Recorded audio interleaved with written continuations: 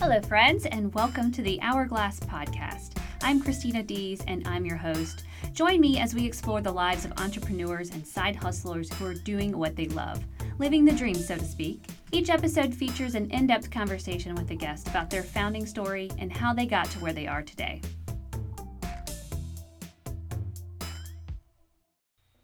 Hello there, friends. Welcome back to the Hourglass Podcast. This is your host, Christina Dees. Joining us this episode, we have the pleasure of hosting my favorite co-host and longtime friend, Amanda Goodyear, who also happens to be a talented actress from Wilmington, North Carolina. Amanda's journey into the world of film work is an inspiring tale, shedding light on the realities behind the glitz and glamour. Recently, she achieved a remarkable milestone with a supporting role in the #1 Netflix show, Florida Man. Beyond her acting endeavors, Amanda is also a local radio host for Sunny 103.7, and she's actively engaged in the vibrant comedy, improv, and stand-up scene in her community. Throughout the conversation, Amanda imparts her wisdom, emphasizing the importance of surrounding yourself with what you love as a stepping stone towards pursuing your passions. She candidly shares her experiences, reminding us that the path to success is often filled with challenges and that readiness is not a prerequisite for taking action. Amanda's best advice? You're never going to be ready, just do it. Resonates as a powerful reminder to seize opportunities fearlessly. Tune in to gain valuable insights, be inspired by Amanda's journey, and discover how embracing your passions can lead you closer to a fulfilling life. Please welcome Amanda Goodyear to the podcast. All right. Hey guys, welcome back to another episode of the Hourglass Podcast. Today I've got Amanda Goodyear in the studio. I almost said your married last real name. One. Your real one. Oh no. Yeah, I've got my co-host and good friend for a long time from the film industry. Yeah, this is a long time coming, seriously. Yeah, well, thanks for being here. Of course. Thanks for having me. What did we first... I was trying to think of what we first did together, besides being moms in the PTA. Right? And I think I know exactly That's when we bonded. Well, you took my fitness classes. I did. Yeah. And then what film did we do together first? We did the Detour. I think it was the Detour. Yeah. Which turned into... what was its working title? I mean, that was the working title. Vacation Land or something. Vacation Land. And then it turned into the Detour on TBS. Okay. Oh, so it is the Detour. Yeah. Okay. That was hilarious. I never watched it. Did we make it in there? Oh yeah. Okay. Oh, you best believe we made it in there. We played exotic dancers. I need to go see this.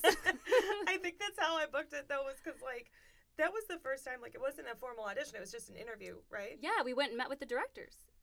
Because it was Jason Jones. Jason Jones. Daily Show. It was crazy. And he's in a room just talking and he's like, so what do you think if you got this role, blah, blah. I'm like, I think it would be pretty funny. And he's like, why? And I was like, because Christina and I are PTA moms and they already don't really like us anyway. So this would just seal the deal. And so yeah, I think that was probably my favorite set because it was so familiar.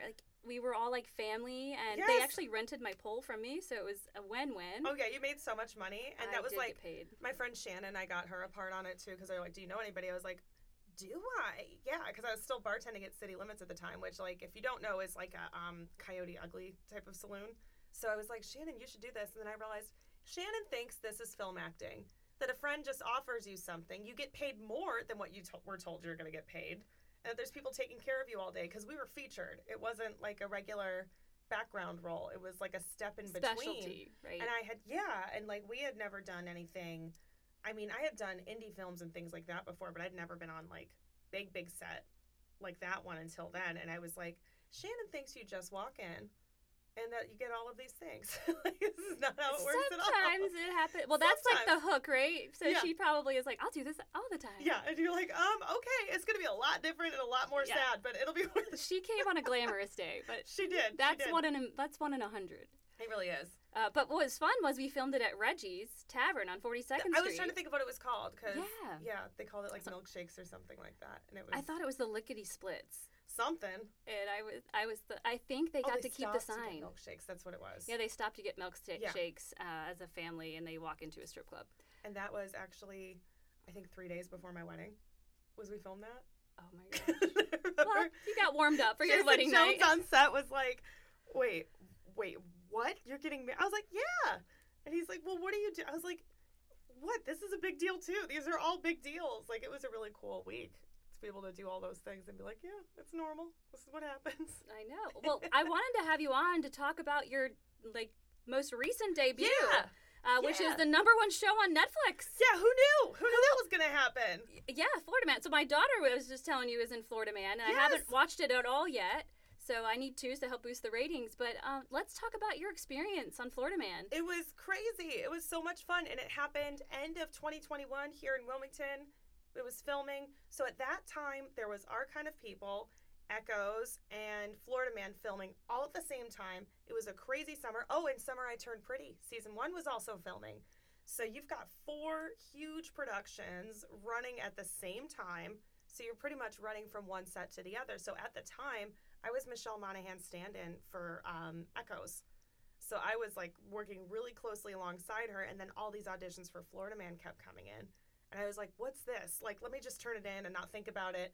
And then it got to like audition number 5, audition number 6, audition number 7. And this is over the course of like maybe 3 weeks. So I was getting to the point where I was like, I don't know what's happening here, but maybe I didn't think that anything was working, to be honest with you, because usually you don't hear back. You just audition, you make a tape, you send it in, you don't hear good or bad. And the good feedback nowadays is that you just get another audition. So I just thought, okay, this is how it works. Like, I'm just local in town, and they're kind of cycling through, seeing what happens. The auditions were all over the place. So when I got the call that I got the job, I was on the Echoes set, and I had no idea which part that they had chosen me for.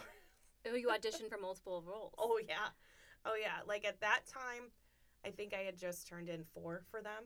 So I had no idea which one it was going to be until I saw the deal memo later, but I couldn't sneak it. Because on the Echoes set, we were filming, and I was working very closely with Michelle because she plays twins. So, like, there was barely any time to go to the bathroom. Like, you're kind of just running the lines, then standing in for her, then helping her run some lines, then kind of giving it back, because she doesn't talk to herself a lot on the show, but she talks to her twin. So she needs somebody that speaks like her to kind of get in with the cadence and the rhythm. So at that time on the Echoes set, that's what I was doing very heavily. So when I saw my agent called, I was like, I'm going to go to the bathroom. And then the whole crew knew, because they're like, there's no bathroom on this set. Like, you have to walk out of where are you going? There's no way you're going to the bathroom like 5 times in a row. And I'm like, okay, so here's what happened. Yeah. So how did it happen? Who calls you to tell you got the role? Your agent calls. Yeah. So he had texted and said, call me. And I was like, oh, this could be really good or really bad, but it's usually never bad. It's just when somebody texts you, call me, you're like, okay. So I took the call in the fake bathroom of the Echoes house. So the ranch house in Echoes, that's where I was currently at the time. So I like snuck into the fake bathroom in there and took the call, and I was like, hey, Rusty, what's going on? And like, I tried to be as quiet as possible because I was mic'd up, but I swear somebody on crew heard it, because I walked out and they're like, so what's going on? You staying? And I was like, yeah, why would I not stay with you guys? And they're like, well, just, you might have booked another job. And I was like, that might be true. Not really sure. And it was the best way to celebrate ever. I mean, we had just broke for lunch after I got off the call. And so then one person told another, and before I knew it, the whole set knew. And so I got to celebrate with everybody. And then like the following week before I left Echoes to go work on Florida Man, every single take that I was standing in for, somebody would yell Florida Man in the background, or like would pull me aside and be like, okay, Amanda, so the lighting guy, his name is so-and-so. You got to go say hi to him. He's a buddy of ours. He'll take care of you. And I'm like, I don't know how long I'm going to be on this set, y'all. Yeah. But it was a really good time. And then I drove a whole 11 minutes to set because it was at Independence Mall. I'm in Monkey Junction, so it was brilliant. Like, I didn't have to drive far at all. Typically, you drive like anywhere from 40 minutes is lucky. Yeah, well, usually if you're at Screen Gems, for me, that's a good 35, 40-minute drive from Carolina Beach. Because there's no straight shot where we come from. It's like... No, and those 5 a.m. calls hurt. Mm-hmm. Lots of massive pain, so it was great. I had a trailer right outside the beautiful JCPenney. Yeah, I saw your video. Actually, I saw it before you could make an official announcement. Yeah, because I couldn't say anything, so it was like 2021, and I thought, okay, cool. Echoes released literally months after we had wrapped. Like, they had started editing the second an episode would be completed. So I was like, oh, okay, so Florida Man will come out right afterwards. And it didn't. And I was so scared because I was like, this is my first co-star, which means like first time being billed with lines on a big TV show. So I'd done a lot of film work before, mainly commercial work. So I had not had a co-star role yet. And then I was like, oh no, it's not going to happen. And even after filming, it was like, there's a possibility, just because all the actors I worked with before, huge possibility that you film it, you still get paid, which is great, but it doesn't air. And that has happened to a few people so far, because there's a lot of directional changes that can happen anytime between filming the thing and then editing and putting it all together, because it's a very visual medium. You need to be able to see everything first and go, I don't know if this fits or this doesn't. Yeah. So it was so good. Well, I knew when I saw your video with it inside your own trailer, I was like, oh, she made it. I mean, you know, as your film friend, when you see your friend like got their own trailer, which is huge. It's huge. It's gigantic. Yeah, and I think I'm trying to think about it. I've only had a trailer like a handful of times. Only had a hotel. Oh, it's a handful luxurious. Of times. It's it's like being in an RV for the day. I like don't an know RV why you want it so closet. bad. Yeah, but it's like you made it. Well, I love it too, because it's like, as a mom, like whenever you're on a film set, you're basically parented the whole time when you're an actor. Like they tell you when it's time to eat. They tell you when you can relax. They walk you over to wherever. So there is no like, oh, I got really distracted and I'm stuck doing this project. Oh, I should have walked over. No, there's literally people they're called handlers. They're handling you with whatever you need to do. So I was like, oh, the second I walk here, I'm good. And because I had come from second unit, which is crew on Echoes, I already knew a lot of the people working on Florida Man. So I got to walk over there immediately to like hugs and greetings. And my stand-in actually was standing in with me on Echoes. So I cried a little bit when I got on set, because I saw her standing there for me and was just like, okay, thank goodness. Because it never stops. I've been doing this for years, but it never stops me coming to a new place or a new set or a new cast, whatever it is I'm working on. And I just get that panic and dread, and it's imposter syndrome. I know it is. I know it's not real, but I just immediately go, they made a mistake. And you got to cover up for the fact that they just made a huge mistake. So I get this utter panic, but then seeing Carly there, my stand-in, was like, okay, I know her. I know Carly. Yeah. Well, having your own stand-in, I feel like, is like having your boat having a boat, right? You know you made it when you got your own stand-in, so... It's huge. Yeah, well, I'm super stoked. So talk to us about what it was like. Okay. Maybe your role. Can you reveal your actual role and what it was like day to day going to work? I don't know how far I can go into it, because like even though it's out, I don't want to spoil anything. But maybe your character's name. Yeah, I am a group member in an Al-Anon group, so they just put it as group member, which is awesome. I'm so down, because that's even funnier. I auditioned for a couple different types of group members, so I didn't know what was going to happen there. Ooh, so which group member did you get to be? The Al-Anon group member. Okay, so I thought within the group there was a certain group member. Mm-hmm. Okay. Edgar Ramirez and Anthony LaPaglia's characters hide out in an Al-Anon group while their buddies are trying to bust into somewhere, because that is Florida Man essentially. There is a lot of crime happening. It's a dramedy, lots of stuff going on at once. And lots of kind of like grifting, types of things. But at an Al-Anon meeting, it's really hard to like grift each other, because the whole point is honesty and openness and sharing in the circles. So the fact that they're there is enough of a juxtaposition to go like, what are you guys doing here? So I'm sitting next to the group leader.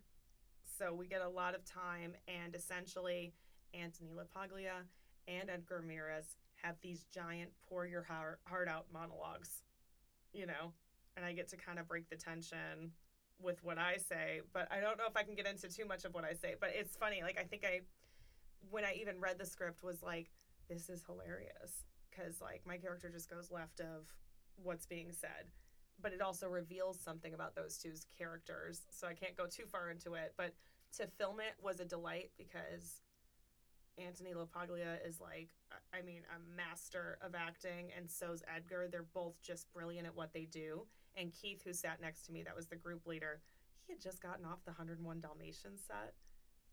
It's so funny. He's the sweetest guy in the world, and he plays bad guys and everything. So not only this past week did he have Florida Man come out, he had Renfield come out too, because he was just in that one with Nick Cage, and I think Nick Cage kills him in that one.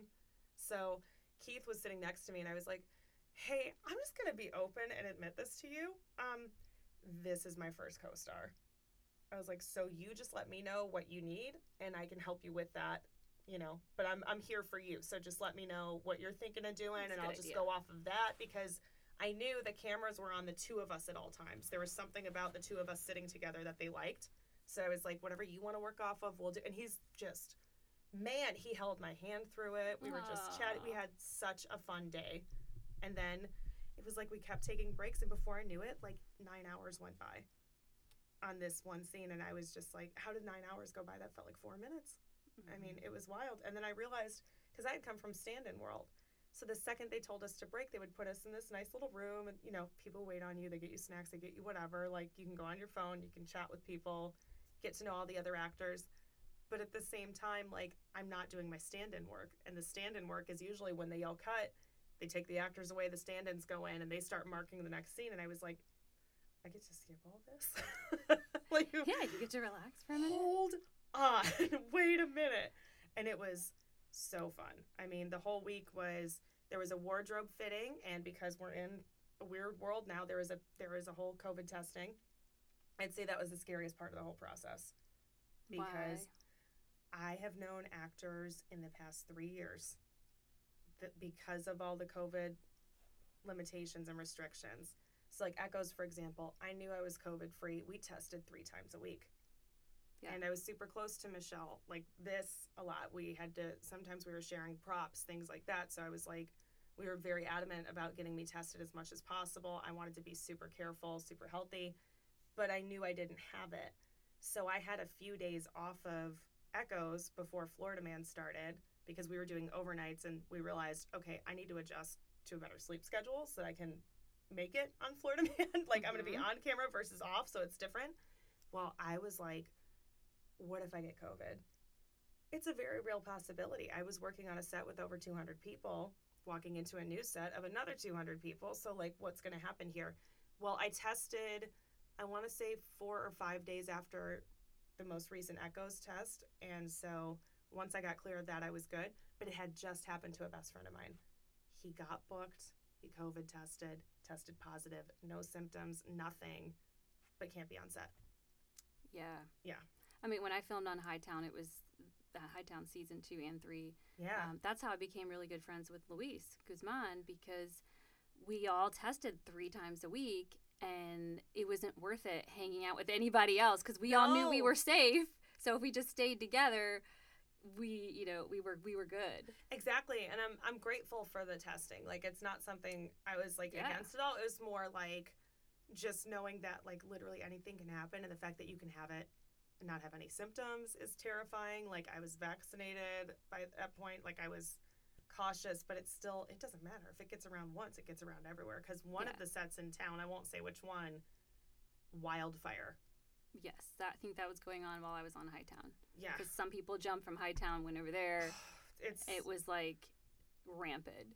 There's nothing you can do. Yeah, there's nothing you can do. And during that time, I was just grateful to work.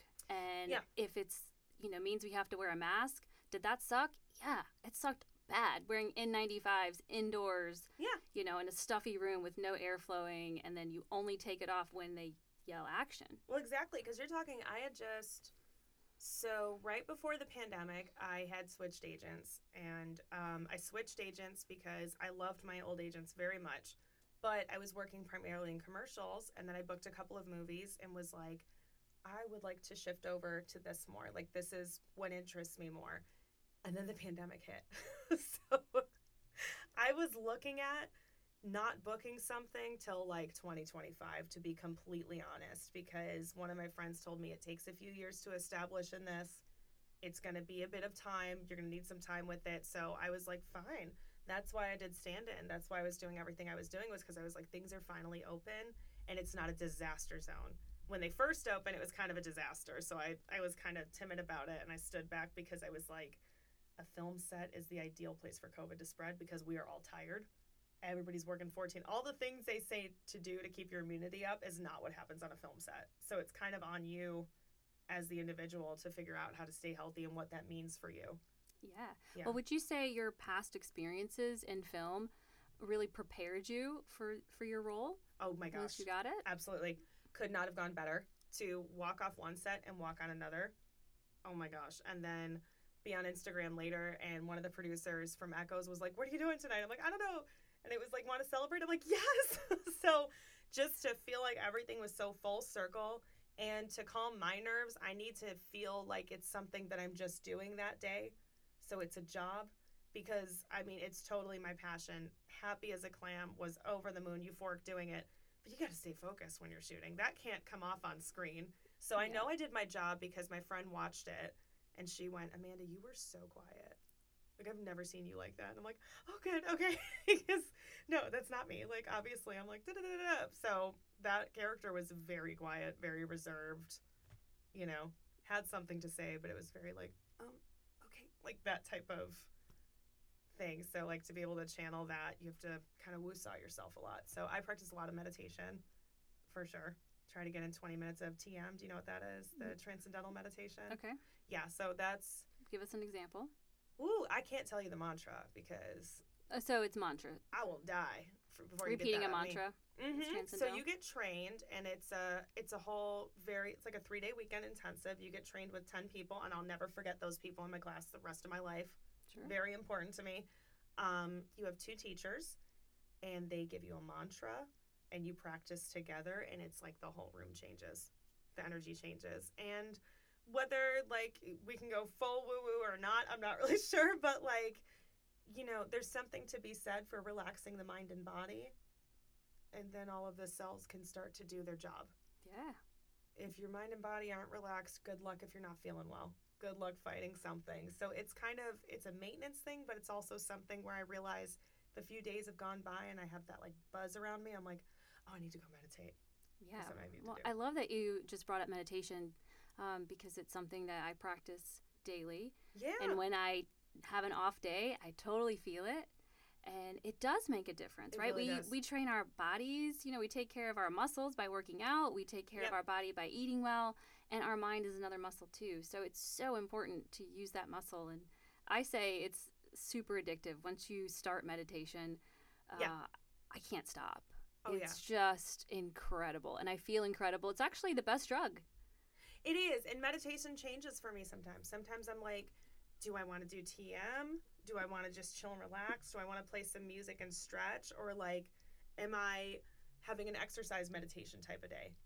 And because sometimes to me, meditation is exercising, which I know is kind of weird, but it just helps me. Whatever gets me out of my head, I think, is the big deal. Mm-hmm. But like, I think sometimes that's what happens. Like I trained in acting for so long. I mean, I went to theater school. I was at Second City. I did a lot of classes. So a lot of my learning was unlearning once I started, you know, working and booking jobs and things like that was kind of getting out of my head. So anything that helps with that is great. And sometimes I do have to switch it up. Do you have to switch it up sometimes? You work out a lot of different ways. Like you don't do just one thing, right? Right. I don't do that. No. I do one thing once a week, you know, that same thing over and over, exactly. But I don't just paddleboard. Yeah. So it drives me crazy. Switch it up. Yeah. It would drive me nuts. Well, I like this changing it up, changing up the continuity, but keeps your mind fresh. It gets me excited of like, oh, okay, today's a rower day. Exactly. You know, or today's paddle, or today's hot yoga. Yeah. Hot yoga is actually my favorite day of the week.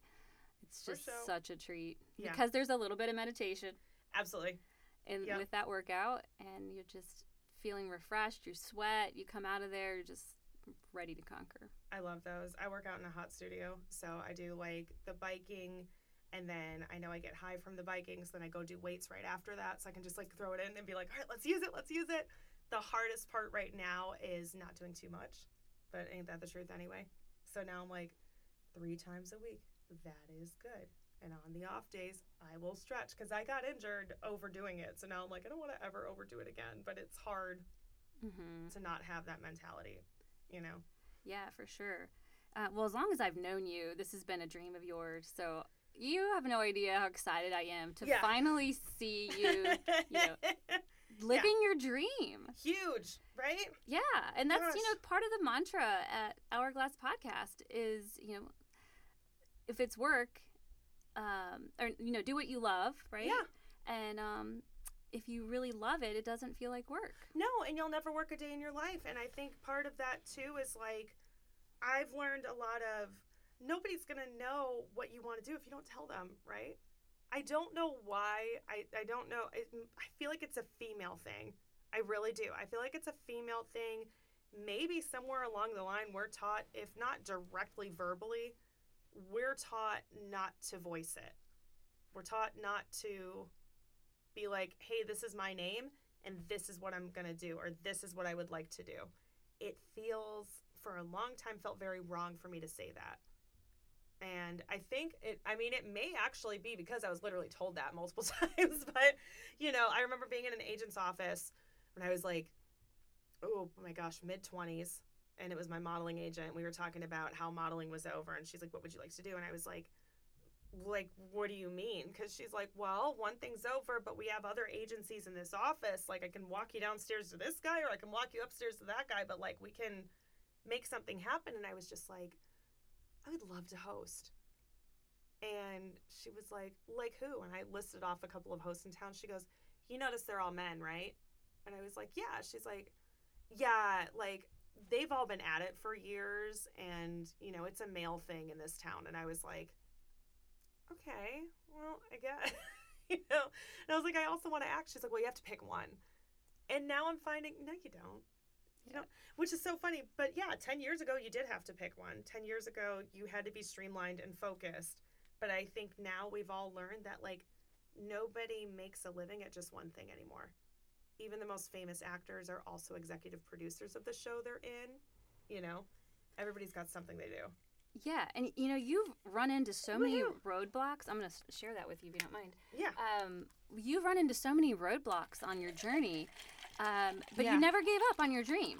You could have easily just been like, oh, again, I got turned down, or again. I'm not going to lie with you. It gets scary at certain points because, especially with the pandemic, I was just like, if any of my friends had a podcast, I was like, let's talk. I don't care. Let's just call each other. Let's whatever. Because one thing that I learned is people that put their eggs in one basket, it gets very scary. So I had friends that were actors that were constantly leading movies that I had worked with. And we would have our scary COVID calls back in that day when it was locked down and we're like calling each other at 2 a.m. and, everybody's just in not good headspaces.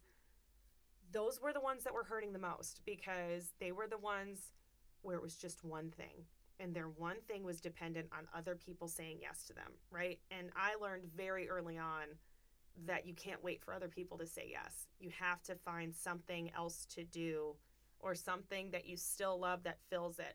The only scary thing I will say is that right before the pandemic, my self-worth was very heavily based on what I was booking. Did I have another job coming up?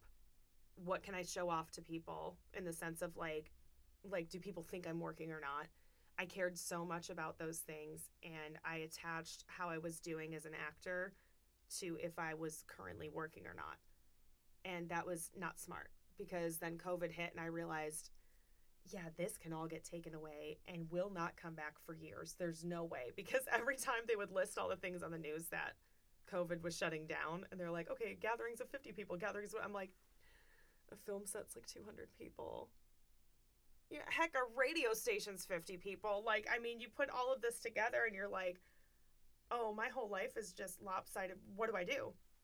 What's the option right now? And realized I need to be happy with myself. I can't be happy with myself based on a system that honestly can shut down again and again and again. Because I don't think this is going away anytime soon. I think we're just going to need to adjust over and over. But at the same time, I was like, okay, well, what's the other way we can work into this? Because I think for me, there was never a plan B.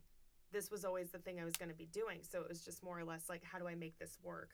How do I fall into this? Almost to the detriment. Like I'm very jealous of people that grew up wanting to be like doctors or something, or people that work in corporate America, because I'm like, there's a path.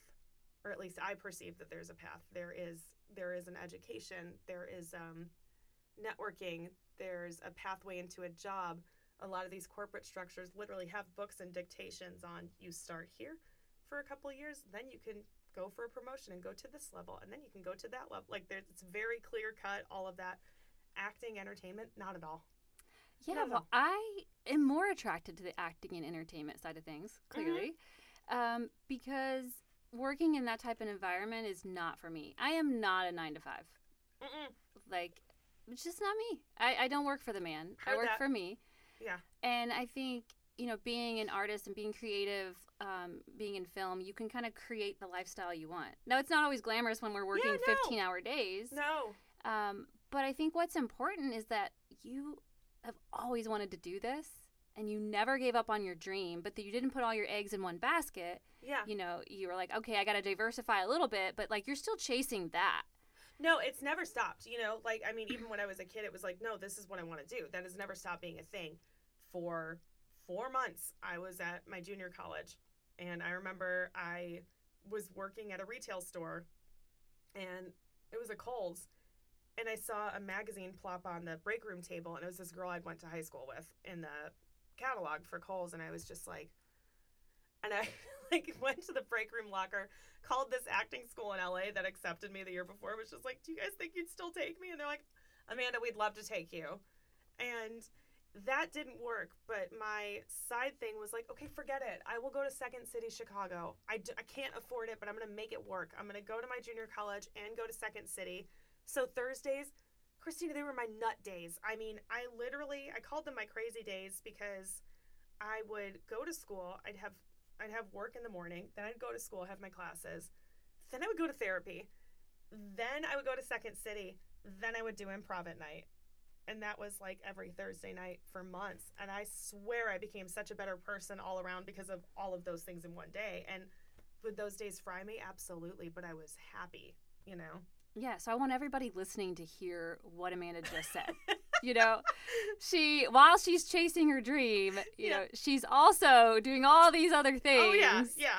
And look at it now. Look at you now, okay, so let's tell everybody about Second City, because the fact that you trained at Second City, I just want to bow to you right now, because that is so McDreamy.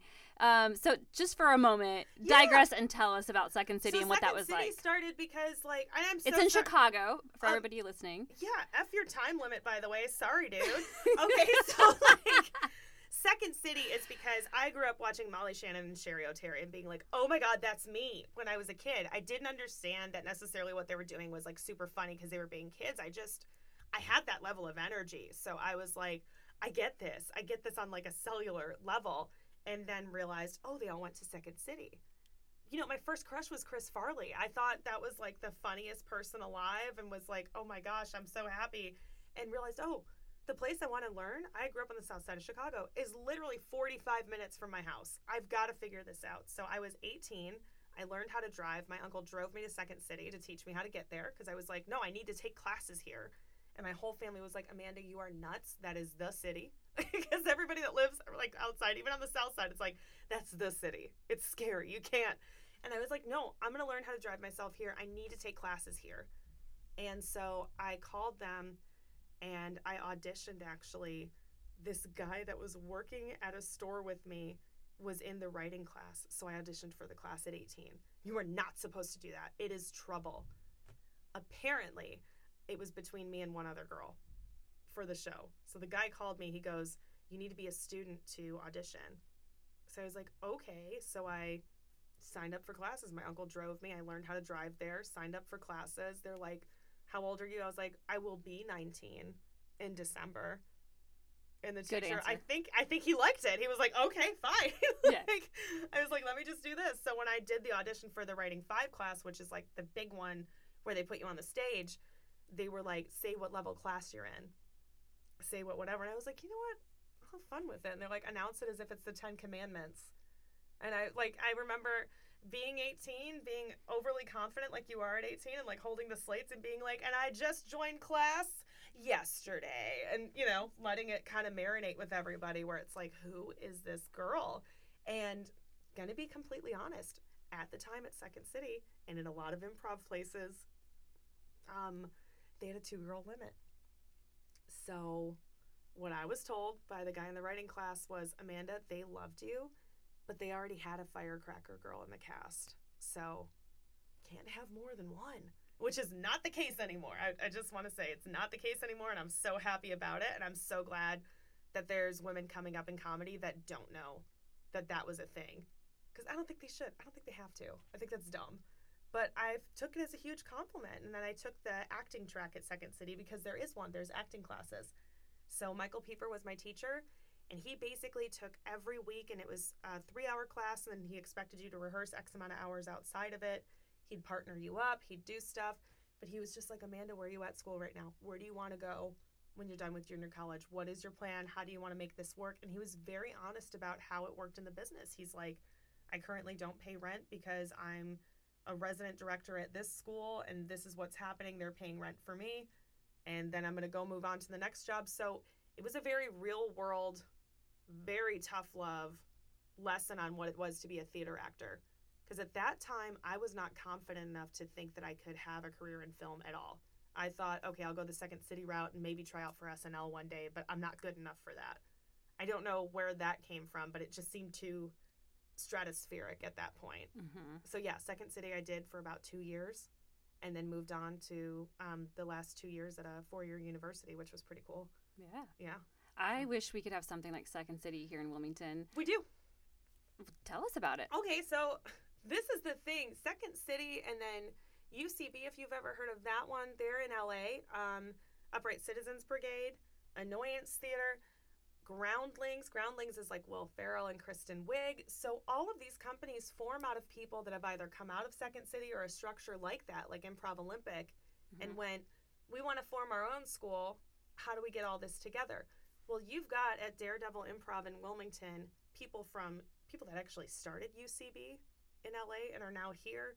People from Second City, Adrian Monte, and I both studied at Second City, Chicago. Not at the same time, though. But I swear we must have passed each other in the hallway because it is way too small of a world in the comedy world in Chicago back when we were there. I'm not going to date myself, but it was a minute ago.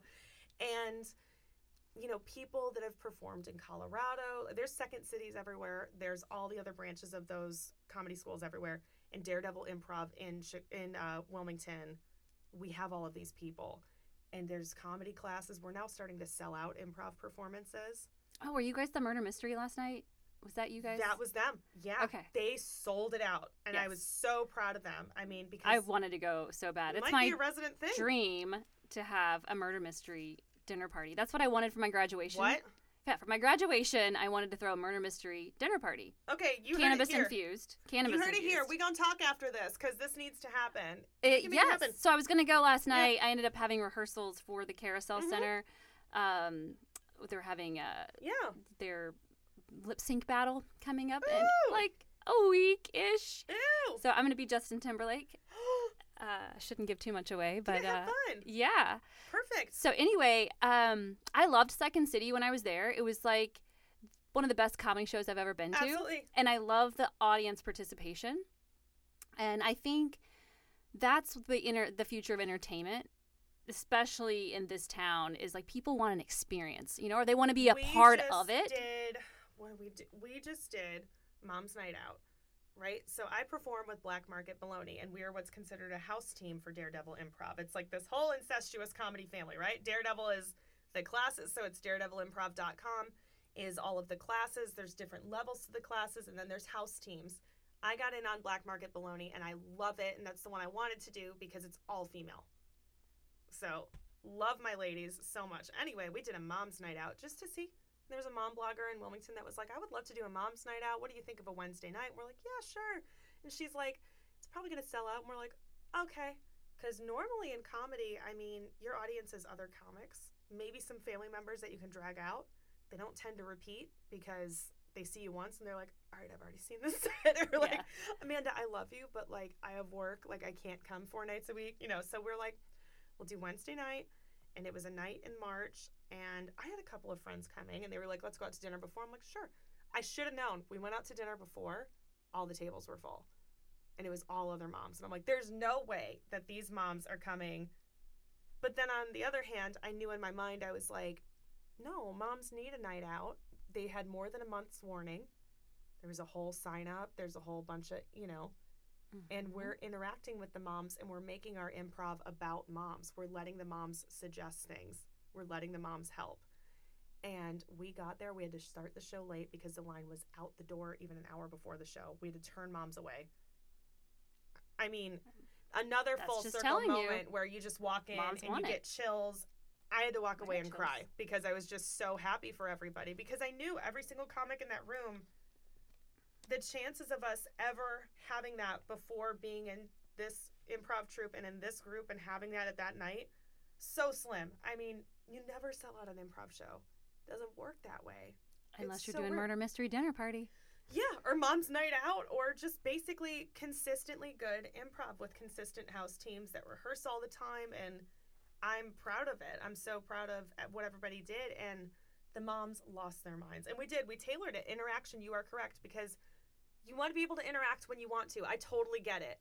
You know, some things, some performances where there's audience interaction is very hard to sell, because if you see somebody shy, you don't want to be that shy person that's just not in it that night and somebody grabs you and is like, come on stage, let's embarrass you. Like, that's not what we're about. That's not what it's about having fun. Yeah. But with Mom's Night Out, we just introduced them for the first 5 minutes, and we're just like, everybody on this side of the room, on the count of 3, say the name of your favorite child, and then everybody on this side of the room, on the count of 3, say where your firstborn was conceived. And these moms let it out. I mean, we were laughing so hard. In fact, one of the hosts that night, her mom was in the front row and said, camper. And I turned and I was like, Lindsay, I just learned something about you.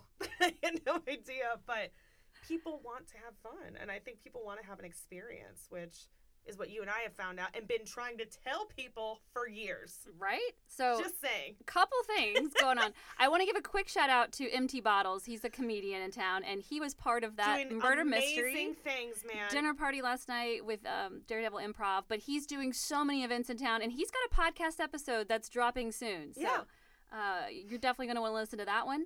And we were just talking about, well, one of my ideas that I really want to do in town is Bad Grannies.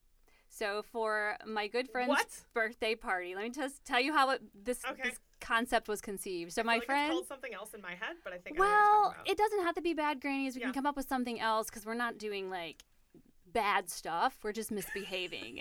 So my friend has a birthday party, and she decides she wants to have a granny birthday party, like coming out of COVID, right? It's like one of the first let's get weird party bus things we got going on. So we all dress up as grannies, and we go out downtown. We have a party bus. And me and these 2 others stay in character all night. I mean, we are just like loving it. So I got a necklace that said Sandy on it. So of course I was Sandy. Oh my God, I had my walker with my big glasses. I was committed to this role all night. Absolutely. And my friend Amy, she was vacation grandma. She had the Miller Lite visor. She had the tracksuit with the fanny pack. Grandma. She was like ready to party grandma. Yeah. And then another one, she just had a really good accent. She was more of like a Martha Stewart, She was very prim and proper. And she first started talking to me, I couldn't figure her out, because she was like, your brooch. I just love your brooch, darling. The cat, it's going to be mine. It's going to be mine by the end of the night. And I was, that kind of went a little English. No, but it's good. It went Boston.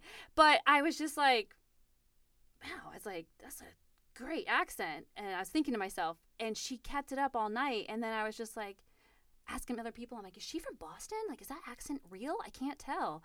And my friend Amy was like, all right, let's go find out. And so we were like, is that your real accent? And she would not fucking break. Oh, I should have said the F-bomb, but she would not break character. We can? Good. Fuck. I didn't know. We all can. Right, fine. I didn't know what your rules were. Do you know how hard it is to talk and not say it? We don't work for the man. No. We don't work for the woman. Okay, you know what? You know what? I've been editing myself this whole show. Don't censor yourself. Oh, fuck. Okay. So, anyway, we had the best time that night, and we realized that we could pretty much get away with anything dressed as grannies. Everybody loved us, from like the young college guys all the way to the older men. Like, people just needed comedy in their life, right? They just needed to smile. Like, they'd see us and they'd start laughing, and we'd have to, they were like, can we get a photo with you? It was like, we were like little celebrities downtown. Let's talk about, Empty Bottles has the right idea, and you and me, like, our hosting is taking off because people want an experience. They want to be taken care of, essentially. Like, it's post-COVID. We kind of got to be babied about how we socialize, and that's okay. Like, we kind of have to be reintroduced into society, and if if you got to pay $20 to $50 to be like, hey, I just want to like go out, have a good night, tip to tail 3 hours, send me home, let me take a nappy, fine. People want to do that right now. That's the vibe. I love it. I appreciate it because I've always been a freaking awkward turtle. Like, I love performing. I love chatting. Same. I love all these things. But, like, in a social setting, I can go slug. I can get very, like, nervous very fast. I found out, well, you know, like COVID, you take all the personality tests, you figure it out. Introverted, extrovert. And I was like, wow, that makes so much sense. Oh, that might be me. I think I could be. Because while I am extroverted, I recharge by myself or being alone. You know, it's so funny. My kids, like, I don't usually talk about them a lot, but they've got, I call them thing 1 and thing 2 when I do my shows, like, to keep the anonymity.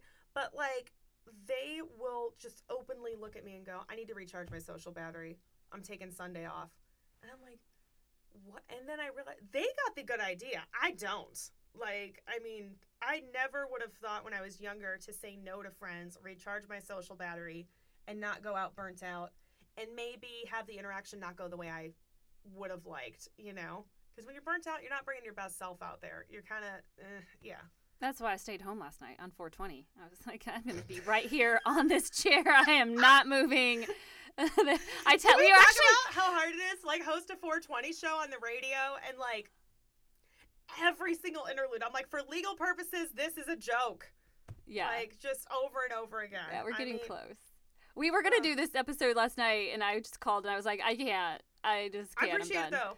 Because I wouldn't have the same energy. I need to recharge, and, like, look where we are. But I'm glad you call it. Like, I mean, because I never would have called it before, and now I'm learning to box things. I'm learning to, like, so when I do the radio stuff, I'm learning to, like, all right, the second I walk in the studio, that's my prep hour. Then I have my 3 live hours. Then I have my other hours where I record or I put together the other shows. And honestly, when the clock strikes at that minute I'm supposed to be done, I feel it. Like, I'm not good at adding more time to it. It takes a lot of energy. It does. It does. We digress from grannies for a minute. Mm-hmm. Love to put something together with grannies. Even if we do pop-ups downtown, like if we just go out and hit the town for a night, or we do granny on the street interviews. We can be hecklers in the crowd at the comedy shows. I know, I pitched this to Dead Crow. We never, like, got to the actual meeting. He said he'd wanted us to come in and pitch it. Because we had our characters, like, fully, like, Sandy's the bingo champion. You know, she holds that record. Let's see, she likes to play bridge. You know, she had a little hip replacement surgery. Oh, I see this going beyond Dead Crow. I see this also at Dead Crow, but I see this also as, like, we need to hit up Brightmoor and just hang out with these people as the bad grannies. That's some R&D. Listen. Can I'm we tell just you film right now, that? My friend taught a stand-up class out here, and there was a woman. Gosh, I'm trying to think of her name. It was something like Doris or Dorothea. Yeah, you got to have a good name. Oh, yeah, like Golden Girls level name. Yeah. But she was like, okay, when's our show? And he's like, oh, it's on this day at this time. Okay, because I need to reserve the bus. He's like, what bus? She's like, from my retirement villa, duh. Those women were the nastiest comedians he had ever taught in his entire career of, like, 30 years doing stand-up comedy. He's like, they don't care. They're all in their 80s. They have this attitude of, like, their bag of fucks is empty. Yeah. There's nothing left. Because he started the class like, okay, well, it might get a little naughty. And they just immediately launched into everything possible. And it was just like, this is what you need, though. And sure enough, they filled up Dead Crow. Her bus came. Bus full of people walking out. Love it. Perfect. Okay, so we're on to something there. And think heavy drinkers, too? Like, what? we could get some really good stuff. Even just hanging out in the retirement home. Absolutely. I mean, and how much joy would we bring while we're there? See, because this is my other thing too. I think comedy's for everybody. I don't think comedy's just for one type of person. And I also think comedy needs to be way more diverse than we're seeing right now. In all aspects. I think kids to older people, you know, I think everybody can enjoy comedy. I don't think it's just one person. So I'm super passionate about that too. And a lot of the females in town, like, literally last weekend, I was at a female stand-up workshop, and I was like, what even is this? Because I had just done, like, my 5-minute set, and I was just trying it out, and then I get invited to Lisa Ramsey's house, or Juliette Ramsey, oops. I get invited to her house, and we're literally sitting around a table. We've got chips and drinks, and we're going through our sets beat by beat and getting notes and getting, basically just gassing each other up. And like, they all have a show tonight. Like, everybody's got stuff going on. So I think there's something also to be said about doing comedy in your 30s versus doing it in your 20s. Because I think 20s are just terrible. Like, we all need to go through them, but like, well, also too, like in your 20s, your confidence is, isn't where it is in your 30s. No, it's not. It's not. And then, by the time that you're in your 70s, 80s, you're just out of fucks, and you can wait. do whatever you want. And you're just... I remember being wide-eyed when I first turned 30, being like, and it's like, I don't care about anything anymore. My hairstylist was 50 at the time. She's like, oh, wait till you fucking turn 50. You're going to be dangerous. Like, it's going to be danger. And I'm like, I literally can't wait. Like, I'm so hyped. Yeah. But I mean, I grew up with like, J-Lo was in the magazines and like, turning 40, and I'm like, oh, 40 is the hotness. 40 is the thing. I need to be, like, so it's like, I've always been excited to not be 20. I've always been excited to be like, miss me with this. This is messy. Like, I want to do something else. Yes. Things aren't established. You don't know which way is up. And I think also in your 20s, rightfully so, there's not that much of a sense of self. So you allow other people to tell you what you are and what you can be. And that's one thing I wish I could have told my younger self, is that, like, even back in that agent's office that was like, no, you can't host yet, is to be like, no, you mean yet, not ever, but yet. Like, it's just not my time here. This is just not my thing. But it doesn't mean that it's forever off of the table just because one person told me. But I think in your 20s, you're more apt to believe it. Like, it's a thing that happens. But I love Granny Night. I think there's so many things that can be done with Granny Night. Yes. But I also like that you're a doer. Like... because like, how many meetings have you had in this town, or have we held in this, where it's just like, you guys. Yeah, you're like pulling teeth. You're pulling teeth, and you realize all that. I'm trying to help you. Yeah, you're like, come on, y'all. I literally just, So I remember our night out, when we were doing our parents' night out proposal, and then like COVID hit and whatever. I like, though, that we saved it. It germinated, and then we were able to host. How long ago was that now? Just a couple months ago. It was just a couple months ago. Yeah. Second Chance Prom. Yeah.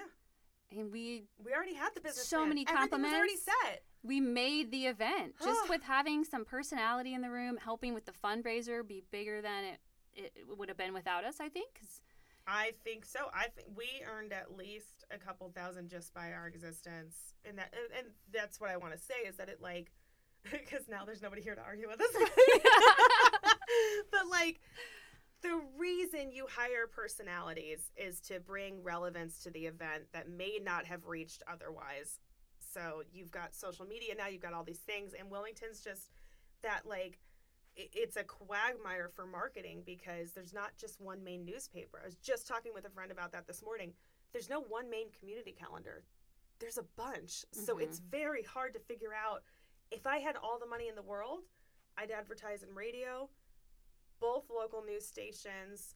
I would do whatever podcast I saw going around, and I would pay socials in different places, because I would want to hit every single age group possible. Mm-hmm. But I've noticed it's a matter of funding, but it's also a matter of just knowing where to go with things. Because it's not like, it's not like bigger cities where you have just like one paper where you're like, okay, this is guaranteed to be seen. And also, now there's streaming services. Now there's cable. Now there's so many different ways that you can either be missed or seen.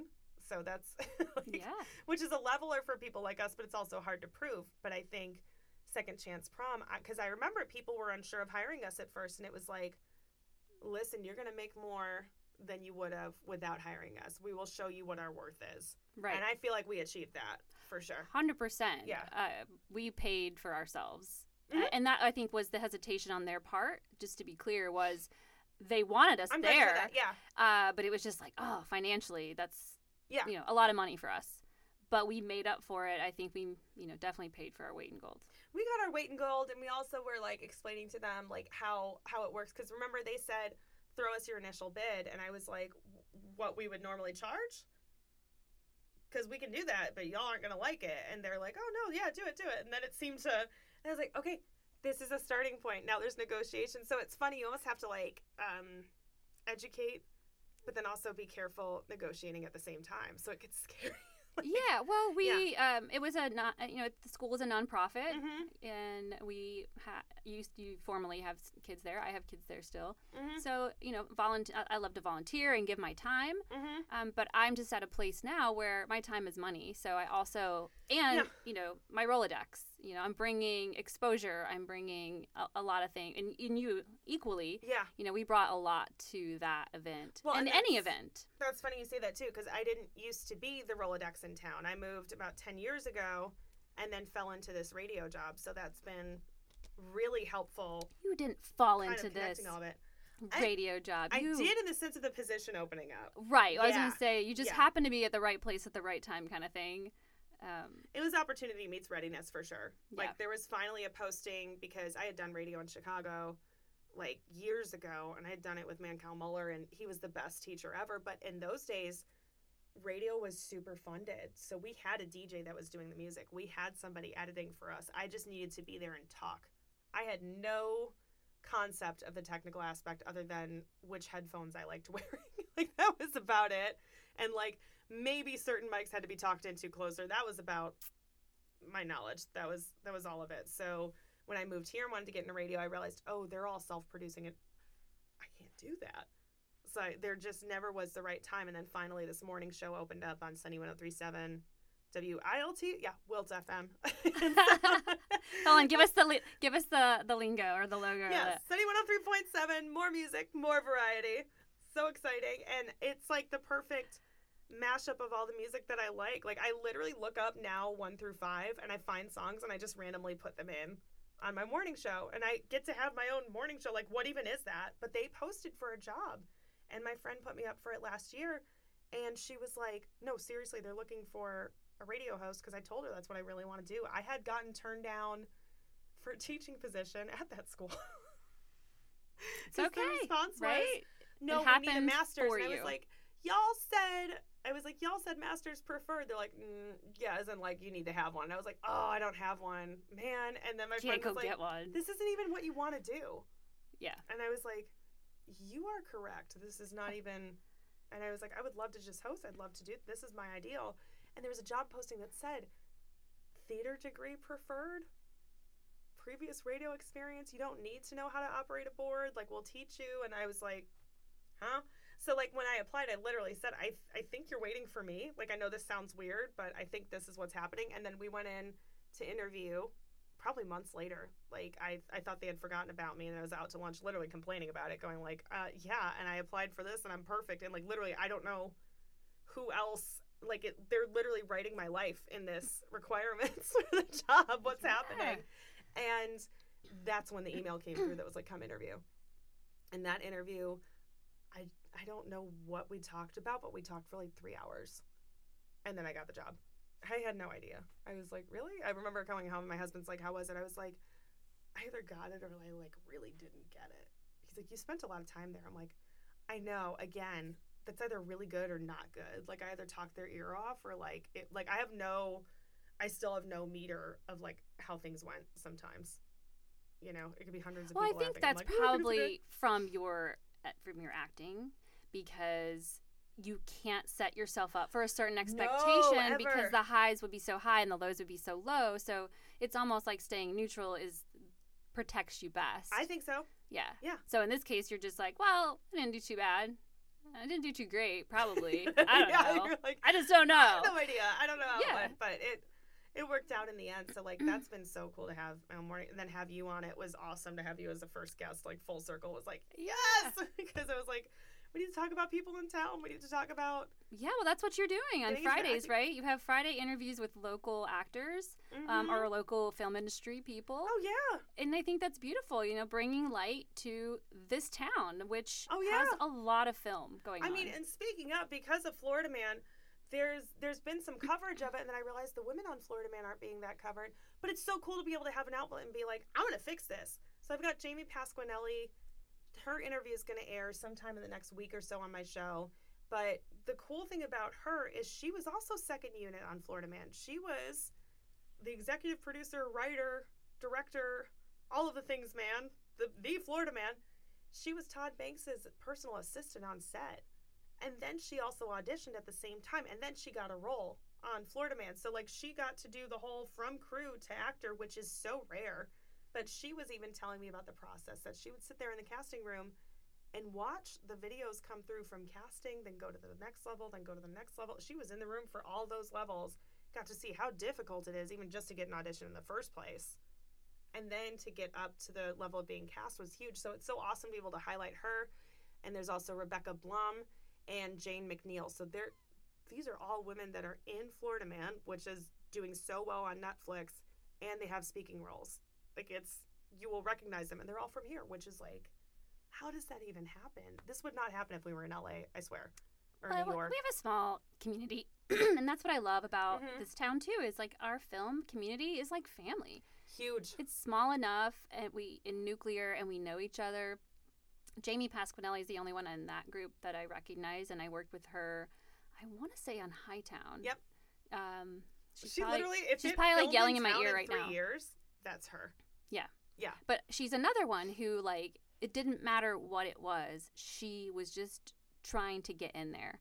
And I think that's, to bring our podcast full circle, is like, she did whatever it took, to get there. And I think when you take those roles, right, albeit super small, it might seem pointless to you at the time. Like, she started to get to see the behind the scenes. She got experience. You can see what stand-ins are like. You can still see what lead acting is like, supporting. And girl, there's something to be said for surrounding yourself with the people you want to be around. Yeah. And it doesn't mean you're necessarily doing what it is that you want to do, but you're being surrounded by it, and you're going to learn. You're just going to, even if you're not actively learning. Right. Just the fact of being around all of them. Yeah. And I think we can apply this to anything in your life. So if you're listening and you're just not identifying with acting, or you're watching, you can apply this to anything in life, right? It's just follow your dreams. And what are you doing to get closer to your dream?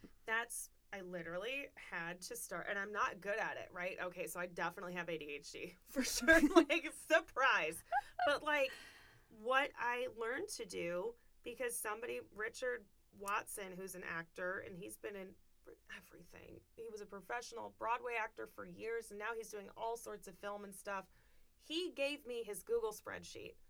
And on this spreadsheet, it was like month by month, year by year, what he booked, what he auditioned for, who the casting director was he able to keep in touch with them, so this whole follow-through thing. And then there was a notation of, what have I done to further my career this month, or even this week, or even this day.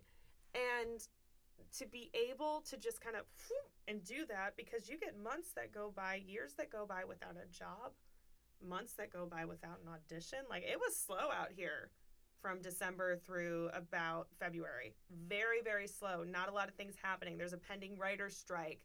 The streaming services outpoured post-COVID, and they still have a backlog because there's just a lot of things that were made. Like, I mean, obviously, Florida Man was filmed in 2021, didn't come out till just now. There's a lot of things that'll slow leak. So you don't know what's going to be slow, what's going to not. So you have to do something, even just for your mental health, for your sanity, to go, I did do something to further myself this month. Yeah, and so I think that's the takeaway, at least I want to leave our listeners with. And, it's like, what are you doing to get closer to that thing you really, really want? Yep. And don't ever give up on it. Also, nobody says no to free work. Seriously, if there is something you want to do, and it is a big deal to you, and you would do it for free, I'm not saying do it for free the whole time, but that's how I broke in. I went to a casting office and I applied for a casting internship that did not pay anything, but it was because I wanted to work in commercials as an actor. I wanted to supplement my theater habit. I wanted to figure it out. So I worked for that casting agency for free for months because, listen, I was unemployed anyway. Let's make the best of it. Nobody turns away free work. Right. You just go in, let me sweep the place for you. Let me help you pass out flyers. Let me help you do this. Or if you're doing a fundraiser, let me volunteer. Get in on the ground level, because that's the best way to meet people and in film too, the best way to get in is just to be there. And it's really hard to get there. I completely understand. But even with you've done so much background work that you've been promoted to featured now, and you don't even have to submit anymore. Yeah, and then choreographer. You just get emails. Yeah. Yeah, now I just get emails. I just got one last week about standing in on this new project. Yeah. And it's like, because they're not like, oh, she's local, she's reliable. That's really what it comes down to, because especially when it comes to film and TV, there's so much money in every minute. You cannot afford to risk or be burnt by somebody that shows up late or unprepared. That's just the bottom line. So if you're brand new into the business, that's really what it is. It's not that they don't want new people. It's not that there's anything necessarily emotional or like mental happening here. There's no like strategy to like keep people out. It's just, we need to rely on you. We need the kind of stamp of approval, even as background, even at that level. So to get that stamp, you just got to be there. 100%. Yeah. And be willing to start at any level. Oh, and speaking of starting, I think a big part of it too is that I waited.